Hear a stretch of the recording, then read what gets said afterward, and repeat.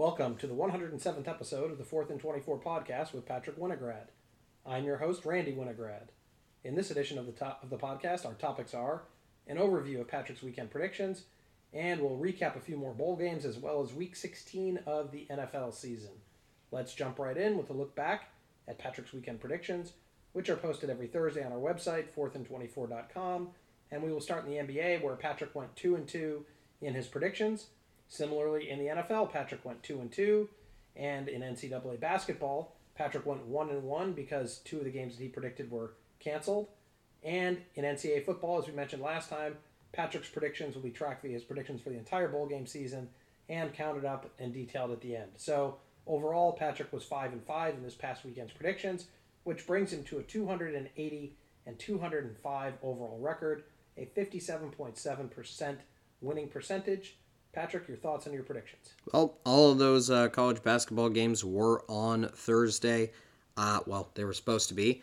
Two of them did get canceled. That was Butler versus St. John's and George Mason versus Wisconsin.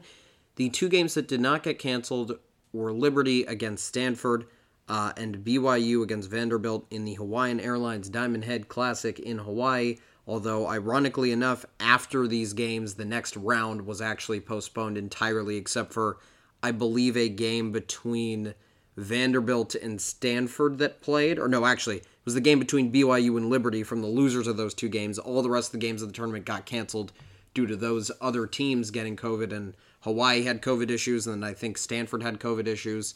And then, Vanderbilt didn't, but they couldn't play because of Stanford. And anyway, a lot of COVID problems there. And then obviously the other two games that got postponed were entirely independent, not in that event. But I'm lucky I even had a single game, because it could have been, if these games were one day later, there wouldn't have been any of those games, as the next round was all postponed, except for that one game. But in the NBA, I picked all the Christmas Day. Well, I picked 4 of the 5 Christmas Day games. I left the Hawks-Knicks alone, although maybe I should have put it in there somewhere, because I would have gotten that one right. I put my faith in the Lakers, which is a terrible decision. Don't put your faith in the Lakers. Never do it. They're not good. They're not going to win any more games for the rest of the year. They're going 16-66 on the year. Just don't even. They're going on the longest losing streak of all time. Is honestly the way it's trending. Obviously, it's not actually going to happen. But the Lakers have many problems. I talked about that last time. We'll talk about that again next Friday for sure. So I'll save my ammunition on that one. But the Nets played well shorthanded. I also didn't really know who was playing in that game whatsoever, so I figured the 3 stars of the Nets, who all kind of had 50-50 shots to play, I'd rather at least take the fact that we knew LeBron was going to play, so at least I knew one star was going to be playing. I had to go with that team. The Suns and Warriors came down to the very end of the game. The Suns were down by 2, and Otto Porter ended the game on a personal 7-0 run. So credit to him for having really the best moment of Christmas Day, honestly. Bucks made a comeback from 19 points down. They were losing the entire first half.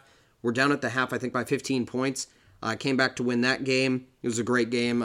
Really, really fun overall. Great play by Giannis overall, and really their whole big three for the Bucks.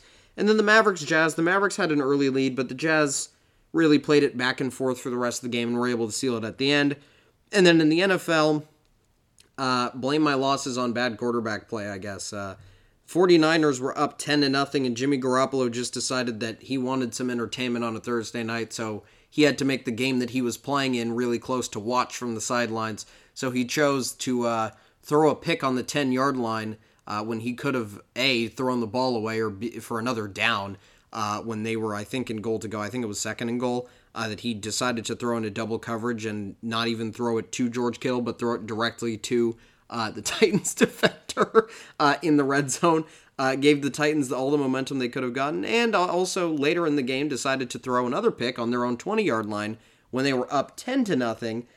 The first pick, I think, was when they were up 7-0 only, but could have extended the lead there. Could have been 10-0. Then it could have been 13-0. And then A.J. Brown just came alive in the second half, and we'll talk about that one later. But could have won that game pretty easily. Picked against the Colts, I was really, really struggling with this game because the Cardinals just feel like, even though they always have late season struggles, and they have under Cliff Kingsbury, it just feels like they're still too good to lose this many games in a row, especially with one game at home on Christmas Eve in primetime. But Apparently they are that bad, and they're really just, they handed the Rams the division at this point, but again, we'll talk about that later too. Then you had the Bengals playing against probably the most depleted secondary of all time against the Ravens. We'll talk about the results of that, but the Bengals easily won that game. And the Bills went on the road and won in Foxborough. This was one of the ones that I was really hesitant to pick because it's hard to pick against the Patriots when they're playing in Foxborough with a good team, and that's what happened this year. And finally, it seems like there might be a changing of the guard in the AFC East. You have a year where the Patriots are really challenging about as hard as they can, and looks like the Bills are still going to somehow pull away with it after a few struggles. All right, well, Patrick's predictions for next weekend will be posted on our website on Thursday. Now let's turn our attention to college football with a look at some more early bowl game action. First, starting off with some canceled games, Memphis and Hawaii. The Hawaii Bowl that's normally played on Christmas Eve was canceled. Boston College, East Carolina, which was supposed to be today, was canceled. But the Christmas Day game did go on. Georgia State beat Ball State 51-20. Not too much to talk about there other than the fact that the MAC continues to struggle in bowl games. UCF pulling off the upset, beating Florida 29-17, crowning themselves, and frankly, I think rightfully so, as the best team in Florida this year. Because if you didn't make a bowl game, you can't really talk in that conversation. So too bad for Florida State. And I think, honestly, one of the things that's been very important, especially at the end of the year, is controlling your COVID cases. And Miami hasn't been able to do that. And I'm not so sure they would have won their bowl game anyway. I think I did have them picked, but it was a 50-50 there. And UCF has a 9-4 record and a win against Florida. So I think we can crown them the state champions of Florida unofficially, because we don't do that in college. But if you want to treat it like high school, then yes, UCF are your state or your Florida State champions. Then you have Miami of Ohio, not that Miami, winning 27-14 over North Texas. I believe they were the first MAC team to win a bowl game this year. They were 0-5 going into it as a conference, including Kent State's loss to Wyoming, 52-38. Army came back to beat Missouri 24-22. Probably the most embarrassing thing I've ever seen out of an SEC team in a bowl game is allowing a service academy to run the 2-minute drill, and not only run the 2-minute drill, but run it with a third-string quarterback, and not even in 2 minutes, but in 1 minute and 19 seconds. Don't ask me how it happened. You just kind of have to go watch the game, but I'm glad Army won because I had them picked in this game. But other than that, and I mean, Army had a good season and, some disappointment at the end of their game to Navy, but at least they get to carry some momentum into next year with this bowl game win, and then they have a little bit of a chip on their shoulder when it comes to the Army-Navy game next year. Then you have San Diego State and UTSA. San Diego State beating UTSA 38-24 in the battle of the who cares about the team that went almost undefeated at the bottom of the AP rankings that the college football playoff gave no respect all year to.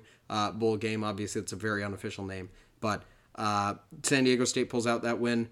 Played a good game. I mean, UTSA didn't really put up too much of a fight, especially on the defensive end, and San Diego State just won the game. And then you have Western Michigan winning 52-24 over Nevada. Nevada had a lot of receivers out in this game for many, many reasons, and let's just say it's hard to run an air raid offense when you don't have receivers. All right, well, what about your most impressive players? I will start with Levi Williams of Wyoming, who is now in the transfer portal. 9 of 11 passing, 127 yards with a touchdown, and also 16 carries for 200 yards and 4 touchdowns. I guess you can call him a dual threat, and maybe you don't even call him a dual threat. Maybe he's just a running back. Maybe Army should look at him as a quarterback option. He would make that offense really, really, really, really, really good. But a good play by Levi Williams to lead Wyoming to their bowl win, and eventually his transfer is leading their coach to post basically a help wanted sign on social media asking for a new quarterback for next year. But we'll see how that one turns out. We'll see who goes there. Some notable names have already not gone to Wyoming, obviously, including Bo Nix going to Oregon. There's a lot of big transfers that have come off the board already, but maybe Wyoming will find a quarterback eventually. And moving on, Jesse Matthews from San Diego State, 11 receptions, 175 yards, 2 touchdowns. I think he had 650 receiving yards going into the game, and San Diego State was not a heavy passing offense. He nearly got a third of his entire season total in one game, and that was what UTSA's problem was. They couldn't stop Jesse Matthews. They lost the game because of it. All right, that wraps up the look at this last week's bowl action for college football. Now let's turn our attention to the NFL with our weekly review. And Patrick, let's start off with the best games of Week 16. Starting with the Raiders, who got a scrappy win against the Broncos, 17-13. Controlled most of the game and really just had some issues with turnovers in the first half. They were down 13-7 at half, but shut out the Broncos in the second half. Drew Lock, as I said, is obviously not the Broncos franchise quarterback, and frankly, nor is Teddy Bridgewater. I think that's been proven this season because the Broncos have higher expectations than, staying around 500, and I think it's pretty obvious that they could do better if maybe they drafted and tried to develop another quarterback maybe under the wing of Teddy Bridgewater even, but probably not good enough to lead them to the playoffs consistently. When you look at the AFC right now, he's not even going to get them to the playoffs, period, because there are a lot of good teams in this division, or not even in this division alone, yeah, but in the AFC West, but this conference is loaded, and not a lot of the talent is old either. I mean, Patrick Mahomes seems like the veteran of the AFC, and he is not old at all. He's very, very, very young, but we'll get to the overall in the AFC later. Then you had the fun snow game. Who doesn't like to watch games in the snow? Pretty much irrelevant for anything other than the fact that the Seahawks were eliminated from playoff contention by the one and only comeback kid himself, Nick Foles, with the 25-24 win for the Bears. His first, might be his only start of the year. He gets the win for the Bears in the snow in Seattle. And Matt Nagy, maybe to the dismay of Bears fans, might have saved his job by being a little bit gutsy and going for 2 and getting the team to 5 wins. Maybe if he was 4-11, they might fire him even earlier. But maybe 5-10 might give them some hope again that if he can win with Foles, maybe he can win with Fields next year. But I think Bears fans might hope that they don't think that way. But we'll have to see what happens. Then you have the Rams, who really won despite Matt Stafford, in spite of him. I mean, 30 points, putting up 30 points when your quarterback throws 3 interceptions with only 1 touchdown is a pretty good outcome. I think if you told Rams fans heading into the day they'd lose a turnover battle by 2, Stafford would throw 3 picks, and they'd win by 7, I think they'd say they are very happy, because I'm a Rams fan and I'm very happy. So I think there's your answer. I'm the only evidence you need. A good win by the Rams on the road, and we'll talk about what it meant for their division, NFC West divisional campaign later. Then you have the Packers beating the Browns 24-22. Speaking of quarterbacks who threw a lot of interceptions, but this time that didn't get away with it, Baker Mayfield threw 4 interceptions, and maybe if Stafford had thrown his 4th, maybe that would have been the straw that broke the camel's back in the Rams game.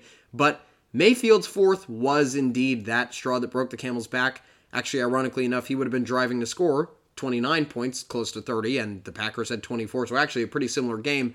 But difference is the Browns were playing from behind in that game, and on a crucial, I think it was a 3rd down or a 4th down, Donovan Peoples-Jones got held out of his route break, that's for sure, but Baker did not put the ball near him at all, and he threw it right into, I think it was Rasul Douglas's hands, and that was his 4th pick of the day. The first 3, and frankly, if he hadn't thrown the first 3, he wouldn't have needed to been driving down the field in the 2-minute drill to try to win this game off a field goal. He probably could have won it for them a lot earlier. But the Packers get a win, 12-3. They're heading for that 1 seed. They think they might be able to get the bye. I think they will be able to. But we'll see what happens. All right, let's go to your most disappointing teams. Starting with the team that lost to the Texans this week. That's one way to get on most disappointing teams. The Chargers put up 29 points, pretty normal output for them. One of the higher scoring teams this week, but their defense gave up 41 points to the Texans, although I will say one of those touchdowns was a pick 6 actually. So technically the defense didn't give up all of that, and that's actually on the offense, frankly. But you don't lose to the Texans. Let's just leave it at that. I think most teams are able to take care of business against the Texans, and really, it almost feels like it's the mark of a young team that you give them the opportunity for the free win, the easy win on their schedule, and that's when they start to let up because they don't have enough intensity and they're not quite used to just knowing how to go through the motions and yet still do them well enough to win against even terrible teams. It looked like the Chargers just felt like they had an easy win and they just let it go away because the Texans actually just cared more, scoring 24 points in the 4th quarter to win that game. And by the way, Can't do that if you're the Chargers. You cannot let that happen. Even 17 at the half isn't good against that offense with Davis Mills starting at quarterback. Then I'm going to go with the Cardinals just because it feels like this is going to be a cycle that every single year they're going to start out so hopeful and end the year so terrible. They started out 7-0 this year, and since then they're 3-5. That's pretty much all you need to know about their season, and it's been trending in the wrong way. And with this loss against the Colts, after their loss last week against the Lions, I think the thing that I'm most disappointed about is the fact that they had an opportunity to bounce back from the worst loss of the entire season, excluding the Vikings loss to the Lions, and they didn't. They played terrible, and their only real offensive flow was the first drive they had on offense, which they scored a touchdown off of, and then their drive where they got to the 40-yard line of the Colts by a nice trick play on a punt, and then 2 more trick plays on offense and 1 jump ball later, and they scored a touchdown. But other than that, they didn't do anything on offense other than get Matt Prater in position to miss 2 field goals and also miss an extra point.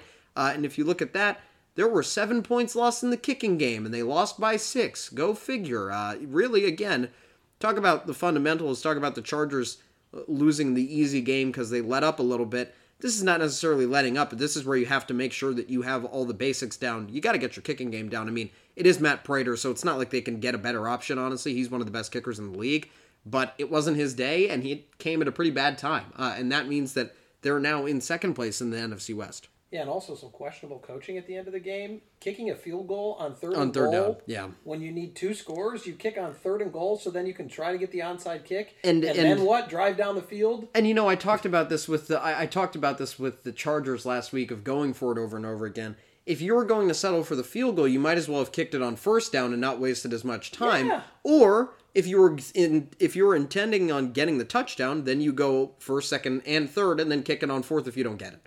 It's pretty simple. It makes absolutely no sense. It's either all or nothing. 5 seconds to lose a chance to score a touchdown from inside the 10-yard line. After I've already lost 10 or 12. It makes no sense. Yeah. It's also another thing that I'm saying is every single year, it's the first 7 weeks under Cliff Kingsbury that they've been so great, and late in the season they haven't been. And that's really a mark of coaching because the well-coached teams start to play a lot better at the end of the year. See Brian Flores and the Dolphins, who were 1-7 to start the year, and frankly, they won their first game, then lost 7 in a row.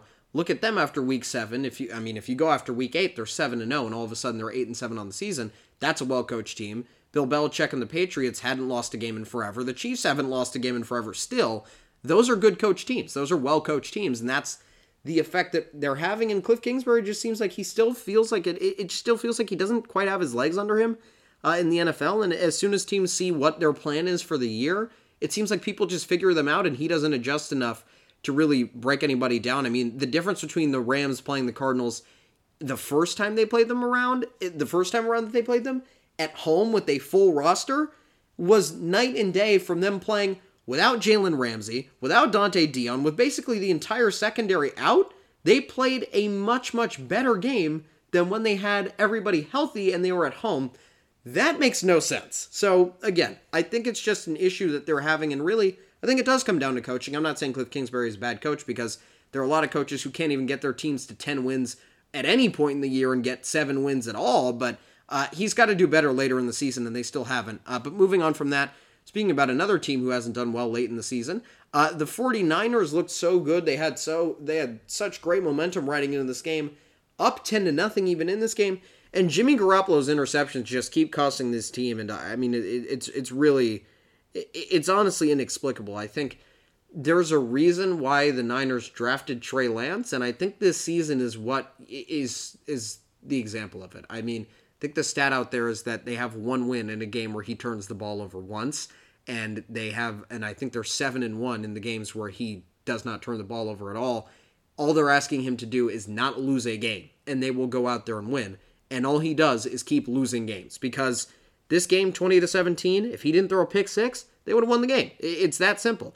They were up 10-0 in the third quarter, had the ball, threw a pick 6. That you can't do that. Or maybe it wasn't a pick 6, but at least it was a pick that led to a touchdown right after, and that's just that is the 49ers' problem right now. When if he hadn't turned the ball over at all, let's say they even settled for a field goal in the red zone on that drive that I talked about where they threw a pick in the red zone, they could have been 20 to, I mean, it would have been 20-20 technically, but also they probably wouldn't have settled for a field goal. They could have just ran the ball a bunch of times, but the reality is you can't just run the ball. You can't be just one-dimensional. But what you can do is run the ball and have him throw only safe throws, which is what they've tried to do.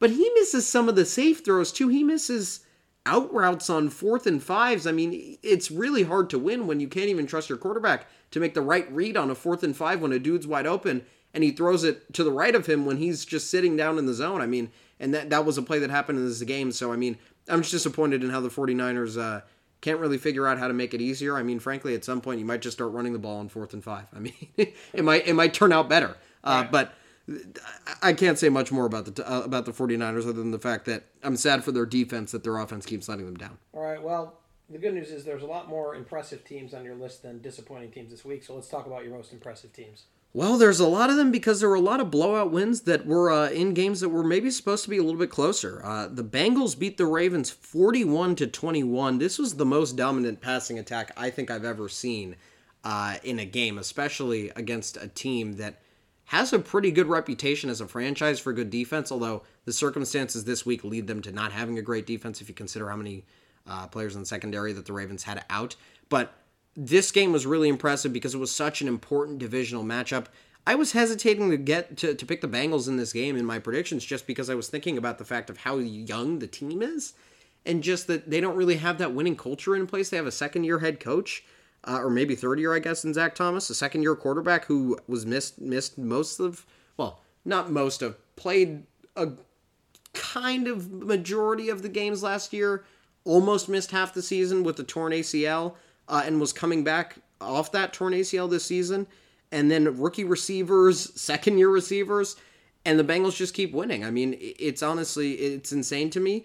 And I think there was some stat out there that said that they're the first team to have, I believe it's a 4,000-yard passer, a 1,000-yard rusher, and a 1,000-yard receiver, all under the age of 25 in the same season. That being Joe Burrow, Joe Mixon, and Jamar Chase. And actually, I think T. Higgins and Jamar Chase both have 1,000 yards receiving this season. But the Bengals are ridiculous. I think it's pretty easy to tell. They're a great team. This team is going to be great for a while. They might be taking over the AFC North, and if it's not them, it's going to be them against the Ravens, just like it was the Ravens against the Steelers for a while. I mean, it's looking pretty good in the AFC North. They have a lot of good teams there. Speaking of a lot of good teams in the division, the Patriots have been playing very, very well throughout the season, but this week, the Bills found out how to beat them. The first time ever that a team playing against a Bill Belichick coach team has not punted a single time. The Bills turned the ball over on downs once in this entire game. That was the only time they were stopped on a fourth down. Otherwise, utter dominance, 33-21. A pretty easy win for the Bills, pretty comfortable. Maybe not easy, but definitely comfortable within their range. They like games where they can score a lot and hold teams to pretty average amounts, and that's kind of where this is the ballpark they kind of want to be in the 30-21 kind of a range, and 33-21 is perfect for them. And then I'm going to move on to the Buccaneers, who won 32-6 over the Panthers. I'm just impressed because, first of all, well, they won by a lot, so I mean, I got to be impressed somehow, but this was the first game Tom Brady's had on the Buccaneers where he's had a significant lack of weapons. Ever since he's gotten there, they've surrounded him with a lot. Mike Evans and Chris Godwin is already enough. Then they added Gronk to that. I mean, the Buccaneers have 3 tight ends who could be starting on any team with Gronk, Cameron Brate, and O.J. Howard, and yet only one of them can start. And I mean, this season now, he has Fournette, he has Evans, and he had Godwin out this week, and he adapted pretty well. Keyshawn Vaughn played well instead of Leonard Fournette. Ronald Jones, same thing there. Those two as running backs did quite fine. And he found other guys in the receiving end, got Antonio Brown back, which was pretty important, and still had Gronk and Cameron Brate to throw to. So overall, I mean, just very impressed with Tom Brady and the Buccaneers for adapting to all the guys they had out this week. And moving on from that, the Chiefs dominated the Steelers. I could have put the Steelers on most disappointing, frankly, but at this point I've come to expect it from them. It is the third week in a row that they have, or third road game in a row, I should say, that they have trailed by more than 23 points at the half. That is the first time that has happened all time. And it's crazy to know that that record for being so terrible was set by a team who's not even that bad. They're 7-7-1. I mean, I think we all know that the Steelers lack the luster for a 7-7-1 team.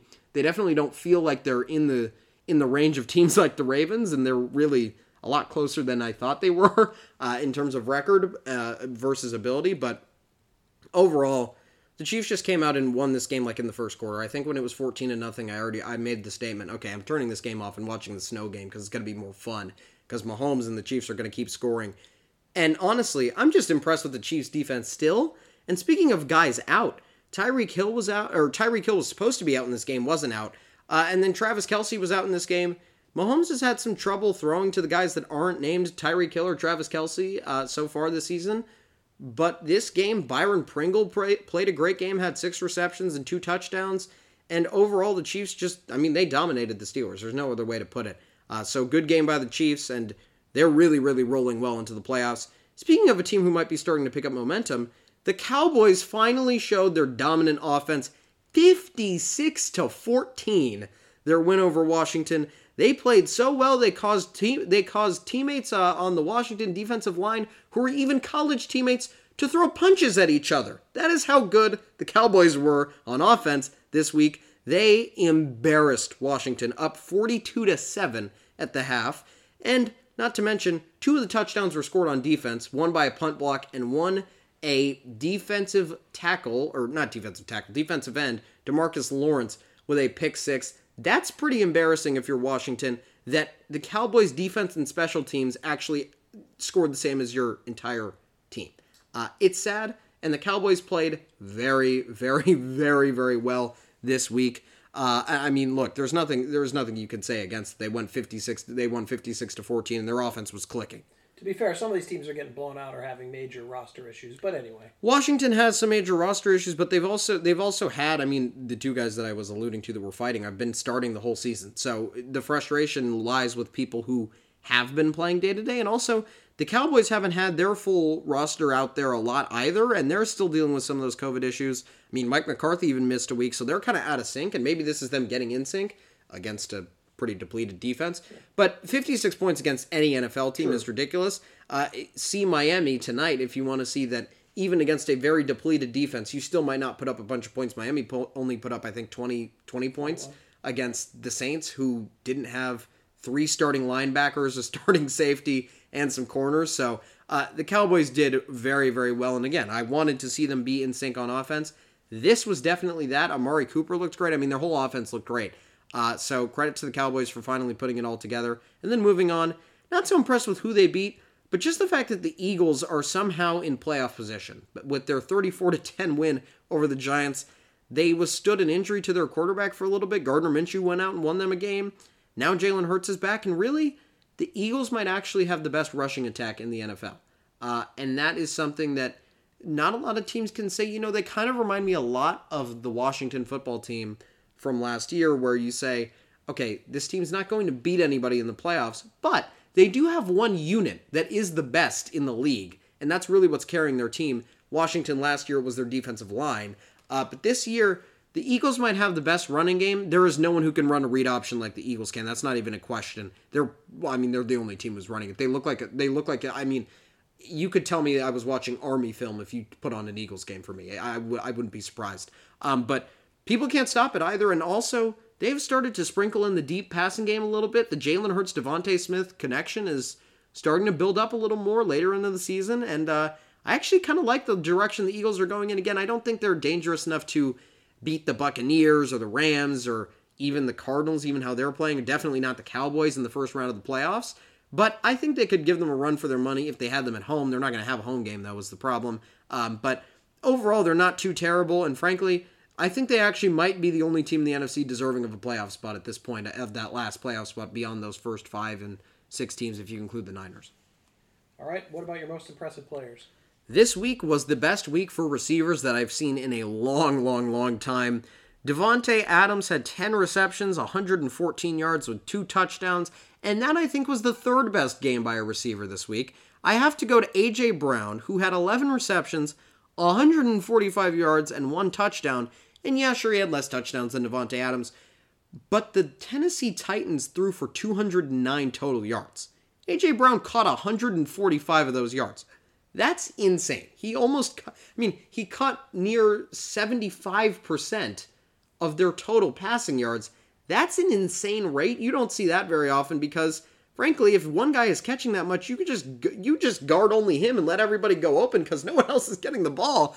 But it didn't work. And the Titans just gashed the 49ers pretty much only with A.J. Brown for an entire second half, and it led them to a very important win. Then you have to go to T. Higgins, who had 12 receptions, 194 yards, and 2 touchdowns. And then the only non-receiver on this list, the quarterback who threw T. Higgins all those yards, Joe Burrow, 37 of 46, 525 yards, the 4th most of all time, actually only short 2 yards of tied for second with Matt Schaub and Warren Moon, and a few yards short of, well, not a few, actually, a considerable amount short of Norm Van Brocklin, which that record has stood for a long time, and I don't know who's going to beat it because this is about as good as you can play, and Joe Burrow still couldn't beat it, and 4 touchdowns to go along with it, and a very important win to really put the Bengals in control of the AFC North, and we'll see how that goes for them as we move on to the AFC playoff picture, where the Chiefs at 11-4 have clinched their division. Can't say much about the Chiefs. They've just been winning a lot, and it looks like they're trending towards this 1 seed, especially considering that the Tennessee Titans, who are at 2 seed, are the only other team with double-digit wins in the AFC with only 2 weeks left. Tennessee is the only team that's within 2 games of Kansas City. Kansas City plays the Bengals, who are currently in 3rd at 9-6 this weekend, or next weekend, I should say. And if they're able to win that game, now all of a sudden none of the teams can get to that number 1 spot except for Tennessee, depending on what they do. And I don't think that's going to happen, honestly. But moving on from Cincinnati, that was after that win. They moved to 9-6 and became the 3rd seed. Buffalo, with their win over the Patriots, became the 4 seed in the AFC and leading the AFC East now. Then you have Indianapolis, who I said a long time ago, they're just playing well enough that the chips are going to fall their way eventually and they're going to get in. Now they're at the 5 seed, the first wild card, 9-6, knocking right on the door of the Tennessee Titans, and I don't know if they play each other again, but if they do, that might be an opportunity for the Titans or for the Colts really, to jump over the Titans. We'll see what happens. I actually don't know if they play each other. And then New England at 9-6, now in the 6th spot after that loss to Buffalo. Then you have Miami with their win over New Orleans on Monday Night Football, moving into the 7th spot at 8-7, some crazy tiebreakers. A game that Baltimore really choked against Miami and just didn't play well is now looming large over the playoff race because Baltimore is now tied for 7th, but now they're in 8th because of that loss at 8-7. The Chargers, with their loss to Baltimore at 8-7, are at 9th. The Vegas Raiders at 8-7 are 10th. Then you have Pittsburgh at 7-7-1 at 11th. Cleveland and Denver at 12 and 13th at 7-8 respectively. I would not be very surprised if the playoff picture stayed exactly the way it is right now. I would also not be very surprised if Miami, with their tougher schedule over the last few weeks, gets jumped by either Baltimore or LA. But Baltimore has a tough game against the Rams this week. And if they don't get Lamar Jackson back, they're not going to beat the Rams, who are still fighting for their division and frankly could be a better team overall. So, Miami might have an open door there, but Miami plays Tennessee and New England to end the season. So there's some tough schedules there, and frankly, that might even leave the door open for a team like the Raiders, who has an opportunity to beat the Chargers and take a spot from them in this race. And then you also have those teams under who still kind of have a chance in Pittsburgh, Cleveland, and Denver, although really their roles are just to mess up other teams while pretending that they have a shot just because some random equation says that technically they can jump Miami if this, and this all happen. But in the NFC, I should have said this last week, Green Bay, I might have, but I'm just going to clarify. Green Bay became the first team to clinch their division and the playoff berth.